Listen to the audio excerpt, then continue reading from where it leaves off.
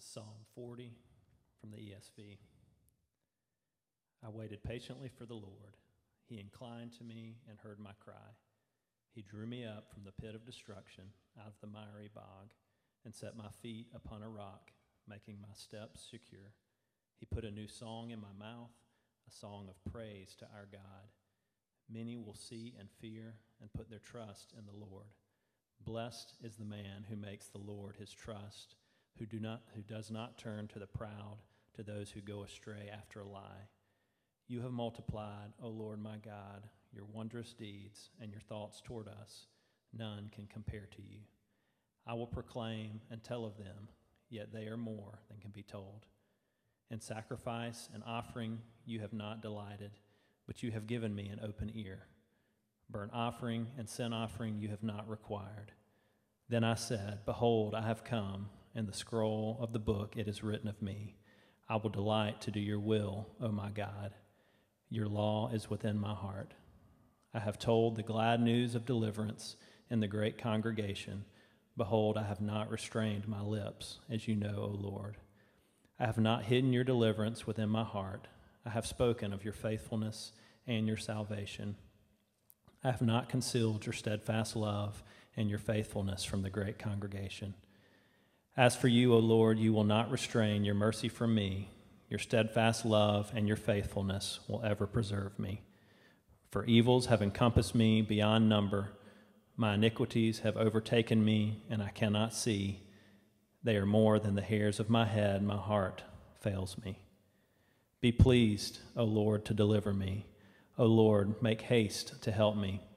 Let those be put to shame and disappointed altogether who seek to snatch away my life. Let those be turned back and brought to dishonor who delight in my hurt. Let those be appalled because of their shame who say to me, Aha, aha. But may all who seek you rejoice and be glad in you. May those who love your salvation say continually, Great is the Lord. As for me, I am poor and needy, but the Lord takes thought for me. You are my help and my deliverer. Do not delay, O my God. Thank you, Sean. Let's pray together. God, we thank you so much for those who have gathered here to praise your name and worship you. We thank you for those who are watching online today. And God, I pray that you'll remove the distractions that are around them and allow them to be able to focus in, because we know we're a needy people and that we need your word to guide and direct us, especially during the times that we live in today when there's so much unrest and so much pain and hurt and confusion, God. And I pray that you will guide and direct us to anchor our lives completely and totally upon your word and upon the name of Jesus Christ. In his name we pray, amen. Imagine this scenario for a second. Imagine that those of you who are married, that when you first were married, that your spouse ordered on Amazon, well, for some of you, Amazon wasn't around back then, but ordered on Amazon, pretend, 5 or 6 boxes of greeting cards, blank inside, and then over time they begin to go through these things and write inside, I love you, and sign their name to it, and they, over time, accomplished pretty much, hundreds of cards with that in it.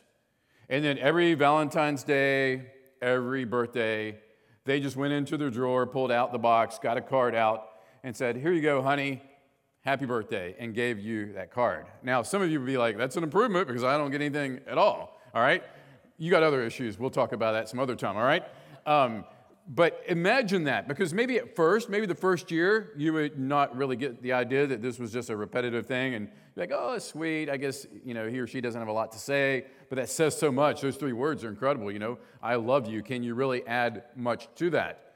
But after a few years, at least, you would begin to question, does this person have anything of depth to say about me? Do they understand me? Do they see me for who I am? Do they understand the things I do? Do they like spending time with me? Do I mean anything to them? Because the words I love you are incredibly powerful and they're true, but at the same time, you realize that you want a fresh expression of love. There's not too much to ask for. The same is true in our relationship with God. That God likes to be worshiped with a fresh expression, with a fresh, heartfelt response to who he is, the great things he's done. But so many times it's just signing it and turning it over to him. God, here's your praise, here's your worship. And our prayers tend to be rote and routine and the same words again and again, and there's really no heartfelt expression of our gratitude and devotion to him. And don't you think over time God wonders, I've done so much for you as my child. I've given you so much, and the most important thing I've given you is myself to you. Why don't you respond any differently? Well, in today's text, David says that he wrote a new song to God because God had given him something that he had never had or experienced of God before. And David's response is one of worship. He responds with what he says is a new song. Now, don't let that hold you up. Some of you are like, I don't even like singing, more or less, writing songs. That's not my thing. Well, think of it like a prayer, an expression to God, just pouring out your heart in worship to God. He put a new song in my mouth. Why? Because God had done something unique for David, specific to him, and he was able to see God in a whole different light than he had before, a different side of God's character, a different angle on his holiness, his deliverance, and he expressed that. And so my challenge today as we look through Psalm 40 is to have David's posture and respond with something fresh and new to God. Psalm 40, as Sean was reading this, you may have noticed what a lot of Bible commentators had noticed if you're paying good attention there, that verses 1 through 10 seem to be David remembering something that happened and God delivered him, and he's praising God for that. He's affirming that, God, you did this incredible thing for me. But then in verses 11 through 17, the tone shifts, and he's in crisis again. And so that has led some to believe that these were actually two psalms from the beginning, and somewhere over time they were put together as one. Some would argue that's not the case. This is all one psalm. But the truth of the matter is, we won't get to the bottom of that today, but the truth of the matter is that regardless of God's deliverance at the moment, troubles always seem to return, don't they? David, at one time, he's saying, God, I remember your faithfulness. I remember your goodness. Here's the incredible things you have done. But all of us, like David, then we turn around and we find ourselves right back into another crisis, another situation in the near future. That's just called life. That's just going to happen over time. Why does that happen? Well, maybe you know this, maybe you don't, but let me give you the reasons, 5 reasons at least from Scripture, why bad things happen to those who follow Jesus and those who love him and are trying to do what he wants us to do. First, the world. The Scripture says the world presents to us challenges. Why? Because it's not functioning the way that God originally intended it in the garden. The world doesn't operate as if God is running the world exactly the way that he would have run it in the beginning. Now, God is sovereign. God works all things to his good. We talked about that weeks ago. But yet, we still see that sin entered into the world. And through God's providence, he dictated that. He ordained that. But that tension that exists there, we talked about that 2 weeks ago. So the world, and as a result of that, we live in these broken bodies. We have to deal with this thing called the flesh, or in the Greek, it's called sarx. It's our propensity towards sin, our humanness, our leanings towards selfishness, our leanings toward we want things the way we want them, we want our comfort, and so we deal with the flesh. So the world, the flesh, and then also Scripture talks about the devil, who is real, and the devil who brings trials and adversities into our lives. Now, under the sovereign hand of God and his permission, but nevertheless, the devil brings these into our lives. And then there's also God's discipline. Hebrews talks about that. Just like parents, if your child does something that's wrong, you correct them. You discipline them to make them a better child. And God does the same thing. Hebrews says that he disciplines those who he loves. So bad things can come into your life as a result of God's discipline. And then the final one is God's refining, God's pruning of us, that he sees our life, and the goal is for us to be like Jesus Christ, more and more like him. And so he prunes, he cuts things off that need to come off of our life. He refines us, as the scripture says. So these things happen in the fallen world that we live in.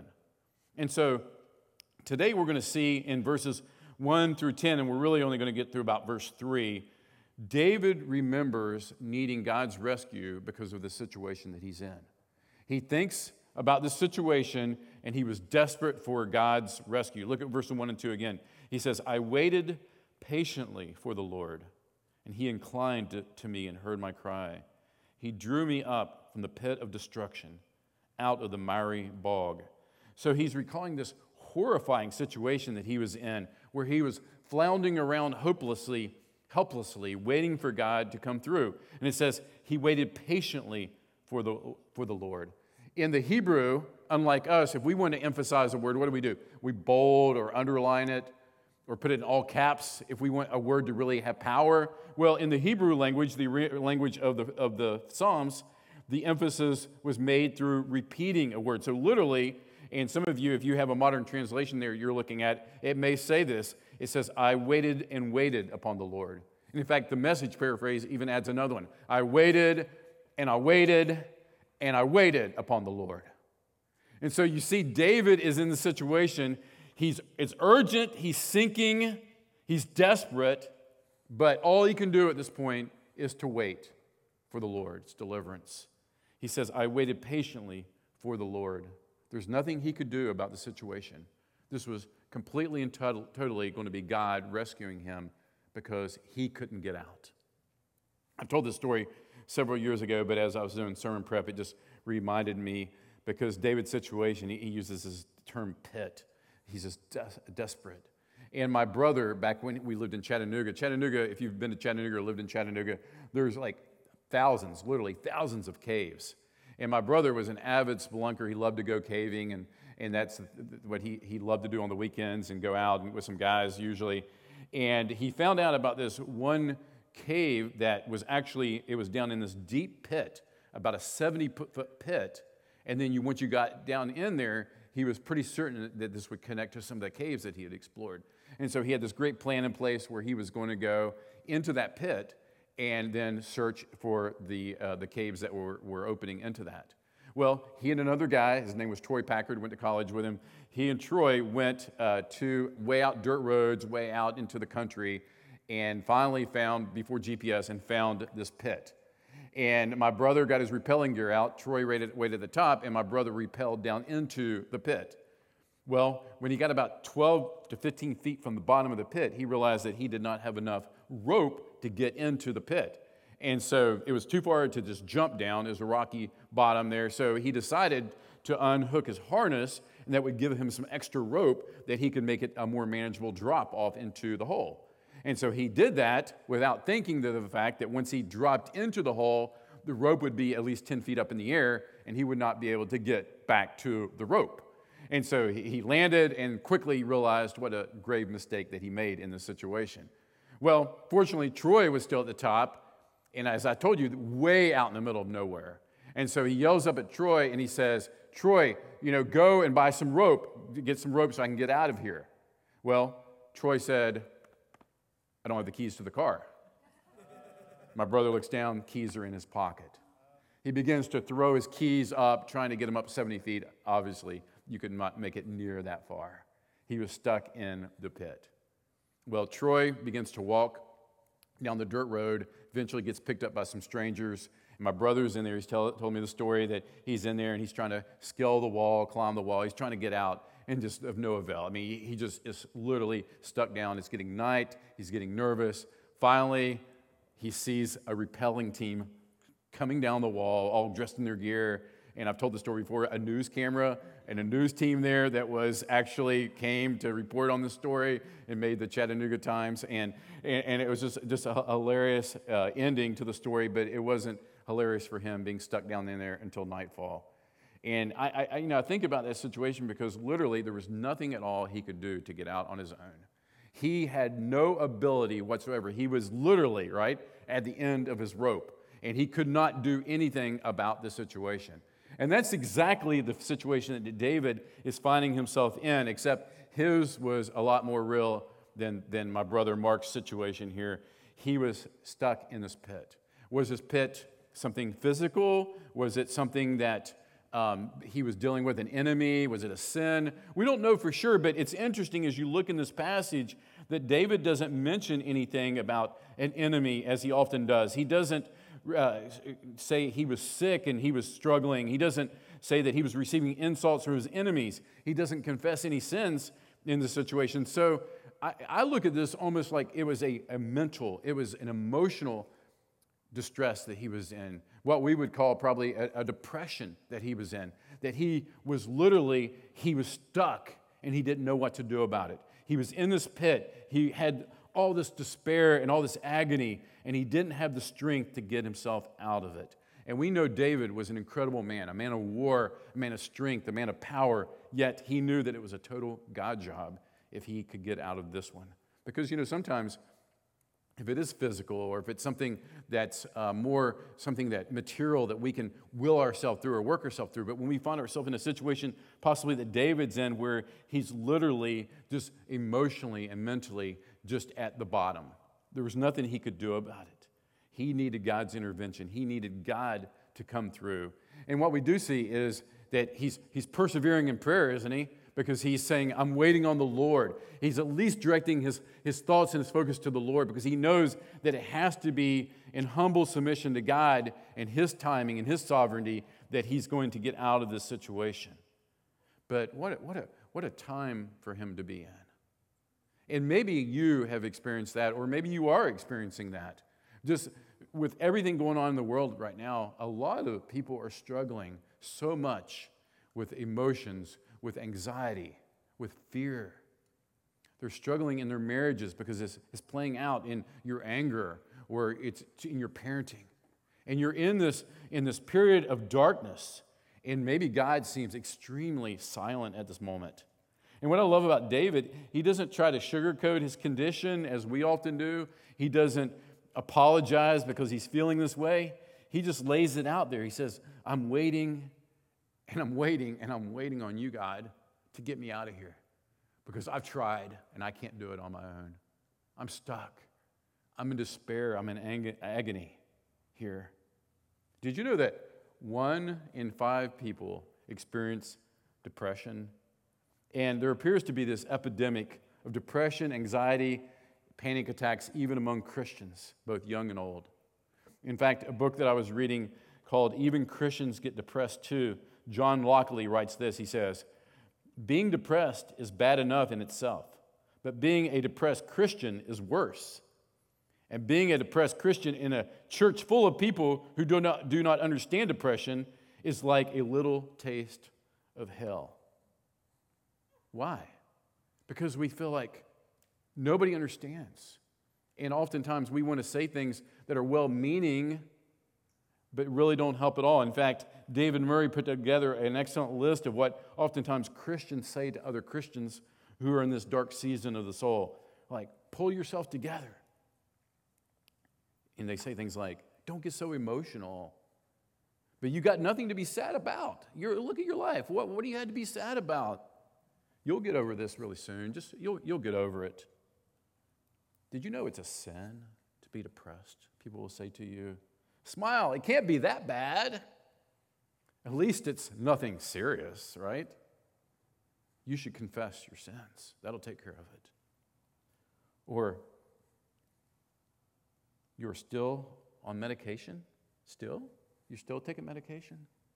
Those are the kind of things sometimes Christians in good meaning say to others who find themselves in that pit of despair and hopelessness, in that dark season of life. And some of you know exactly what I'm talking about. Some of you have family who have experienced this. And you know that there's just nothing you can will or pull yourself out of this situation on your own.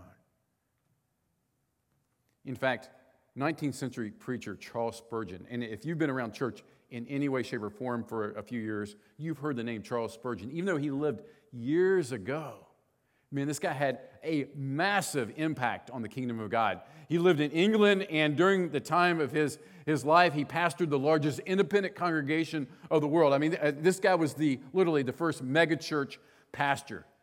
His services drew the Prime Minister, the royal family of England, members of Parliament, and even President James Garfield went and heard him preach.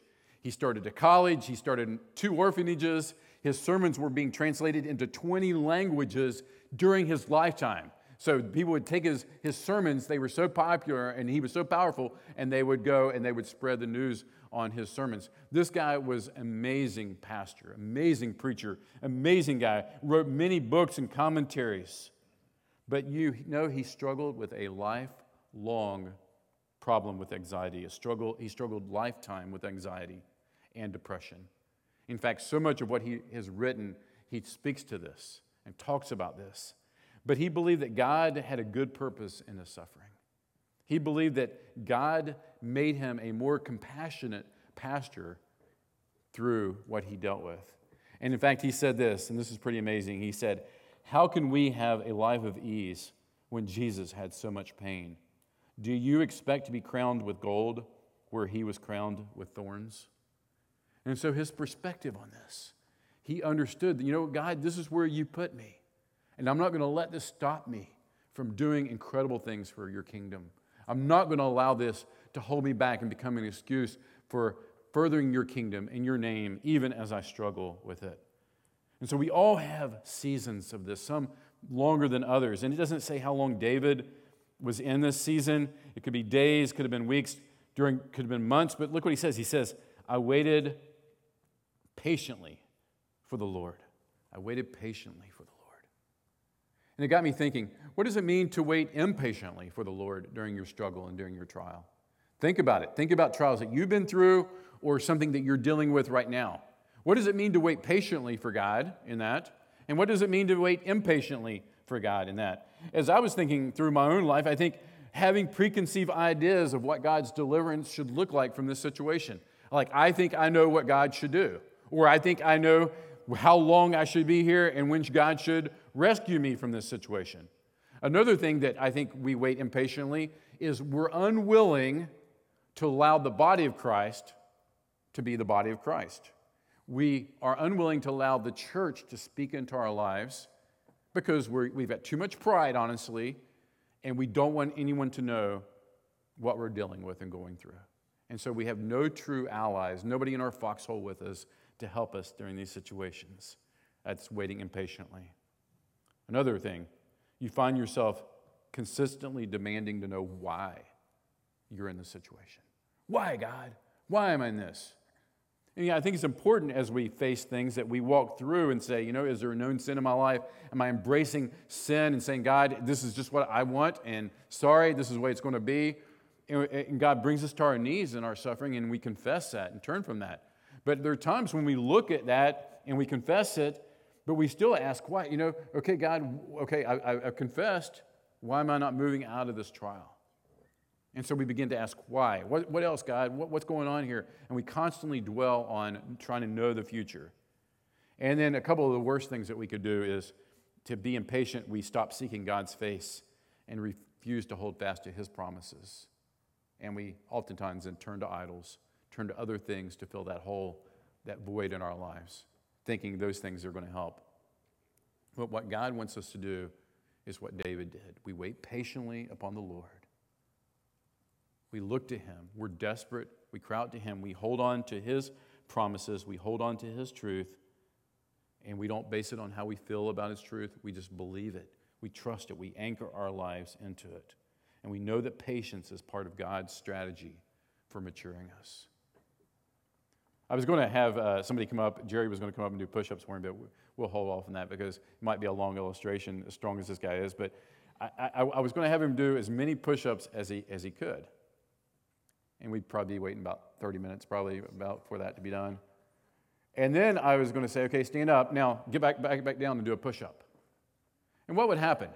Unless he's in stellar push-up shape, he'd put out a couple, 2 or 3, and then what happened? He'd be fatigued because of everything he just went through, that he would find himself fatigued and unable to do what he was currently trying to do. And I think sometimes we look at our situation from the bottom of the pit like that. We think, my faith is horribly weak. Look how weak I am. Look how inadequate I am. Look how I'm crying. I'm distraught emotionally. I'm so weak, God. Yet, the very thing that exercise does, right? the reason why you can work yourself to fatigue and then maybe push out a few more past that and find yourself in that situation where your hands are shaking is because you know that this workout and these repetition, it's going to produce in you stronger muscles. It's going to make you more durable and able to do more and last longer. And the same thing is true in our adversity when we're in the bottom of the pit. So many times we think that we are too weak. But what does Scripture tell us? When we're weak, then we find God to be strong. When we're humble and we're not depending upon our own strength, we're not making our plans, we're not trying to throw those keys out of the pit. But we're saying, God, I can't. I'm helpless here. All I can do is look up, I look to you, and I say, I can't do it. And God, I hold to your promises that say that you'll never leave me, you'll never forsake me. And I feel very alone right now, God. I don't feel like you're here with me, but you said you're with me. And so I'm going to believe that even though I don't feel it. I'm going to trust it even though I don't feel it. You see, that's what God's working in us. Patience. He's making us patient. He's making us more like Jesus Christ in these situations. And so, the pressure that you're under right now, are you looking to God or are you trying to figure it out for yourself? Well, when the time was right, David writes that God responded. And think about your own life. Think about the times, even if you're in the worst season of your life right now, think back. There's been times when you've been in bad seasons before when God responded. David remembers that. And he says that he inclined to me and he heard my cry. The imagery here is God bending down to David and removing any perceived distance between the two of them. That God, the figurative language is he bends down and any distance that David thought there was there, that's removed. And he knows God is close. And verse 2, and he sets my feet upon the rock, David said. He set my feet upon the rock, and he makes my steps secure. So God's deliverance, it radically changes David's situation from muck and mire and mud to rock, where he would not slip off and fall back in. And so here's key, where we started. What does David do? David responds in worship to God. Because it's all about God, right? It's all about Jesus.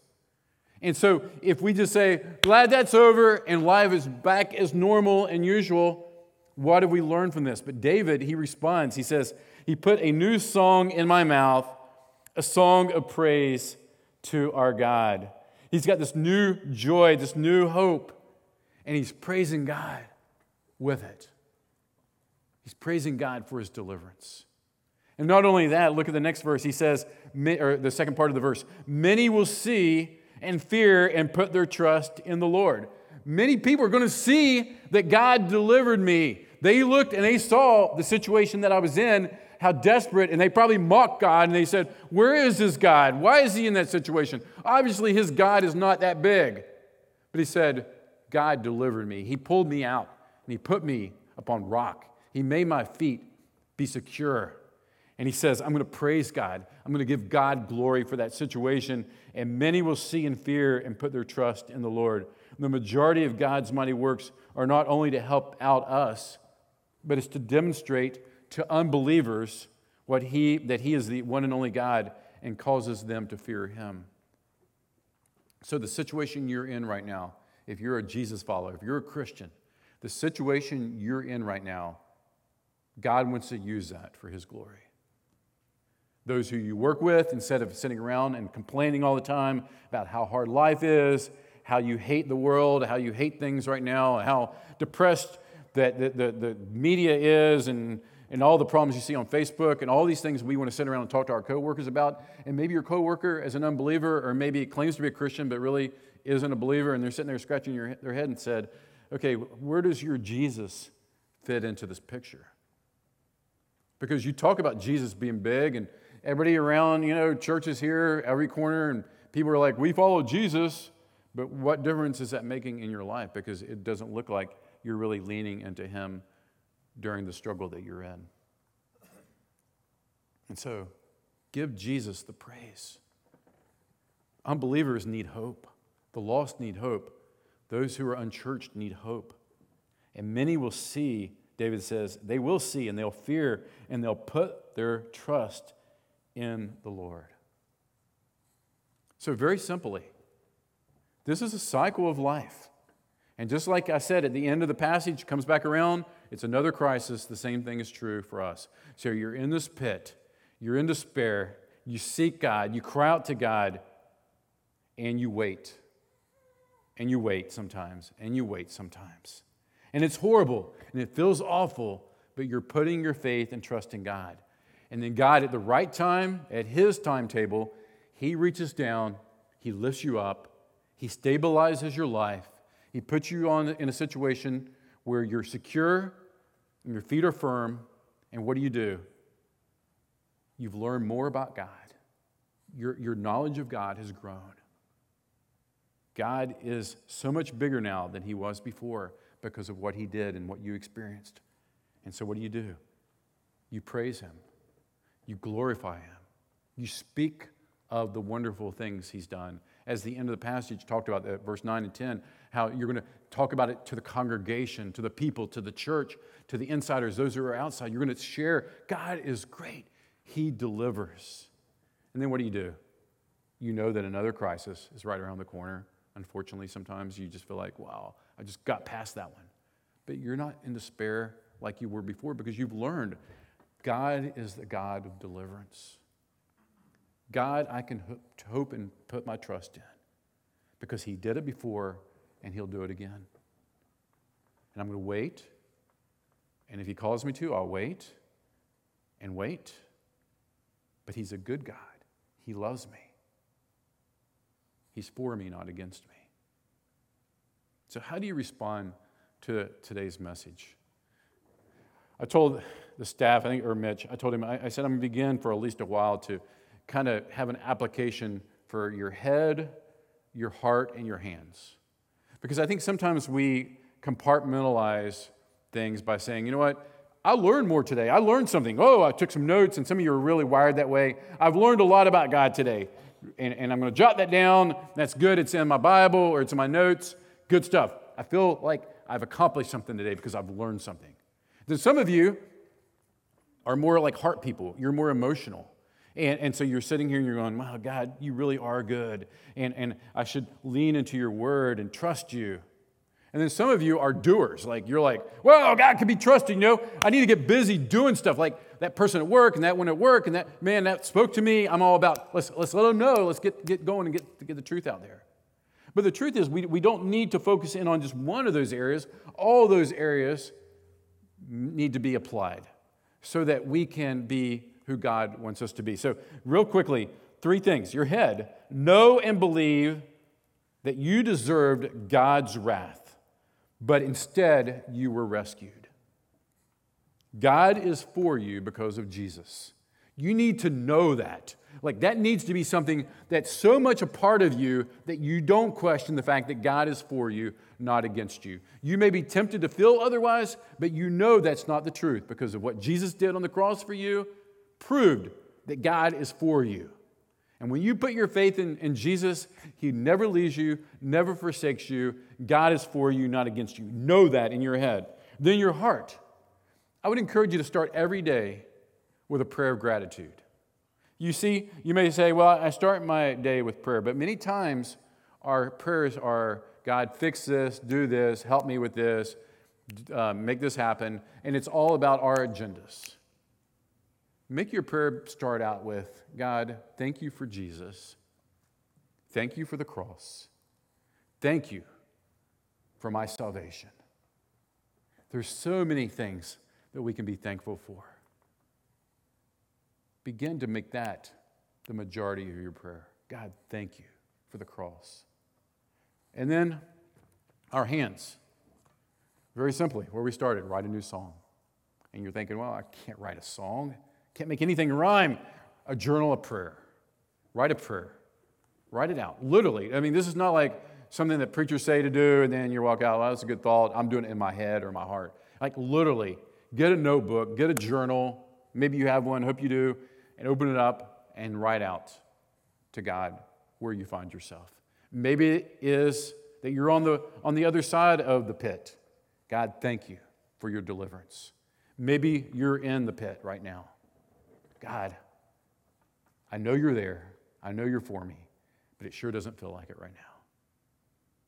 I feel like I have very little hope. I feel like you're so far away. But God, I'm anchoring myself in your word because your word is true.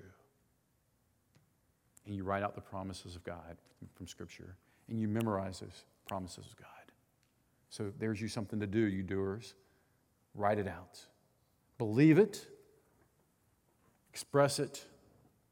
Do it. And then for today, I'd like to add one other thing to this.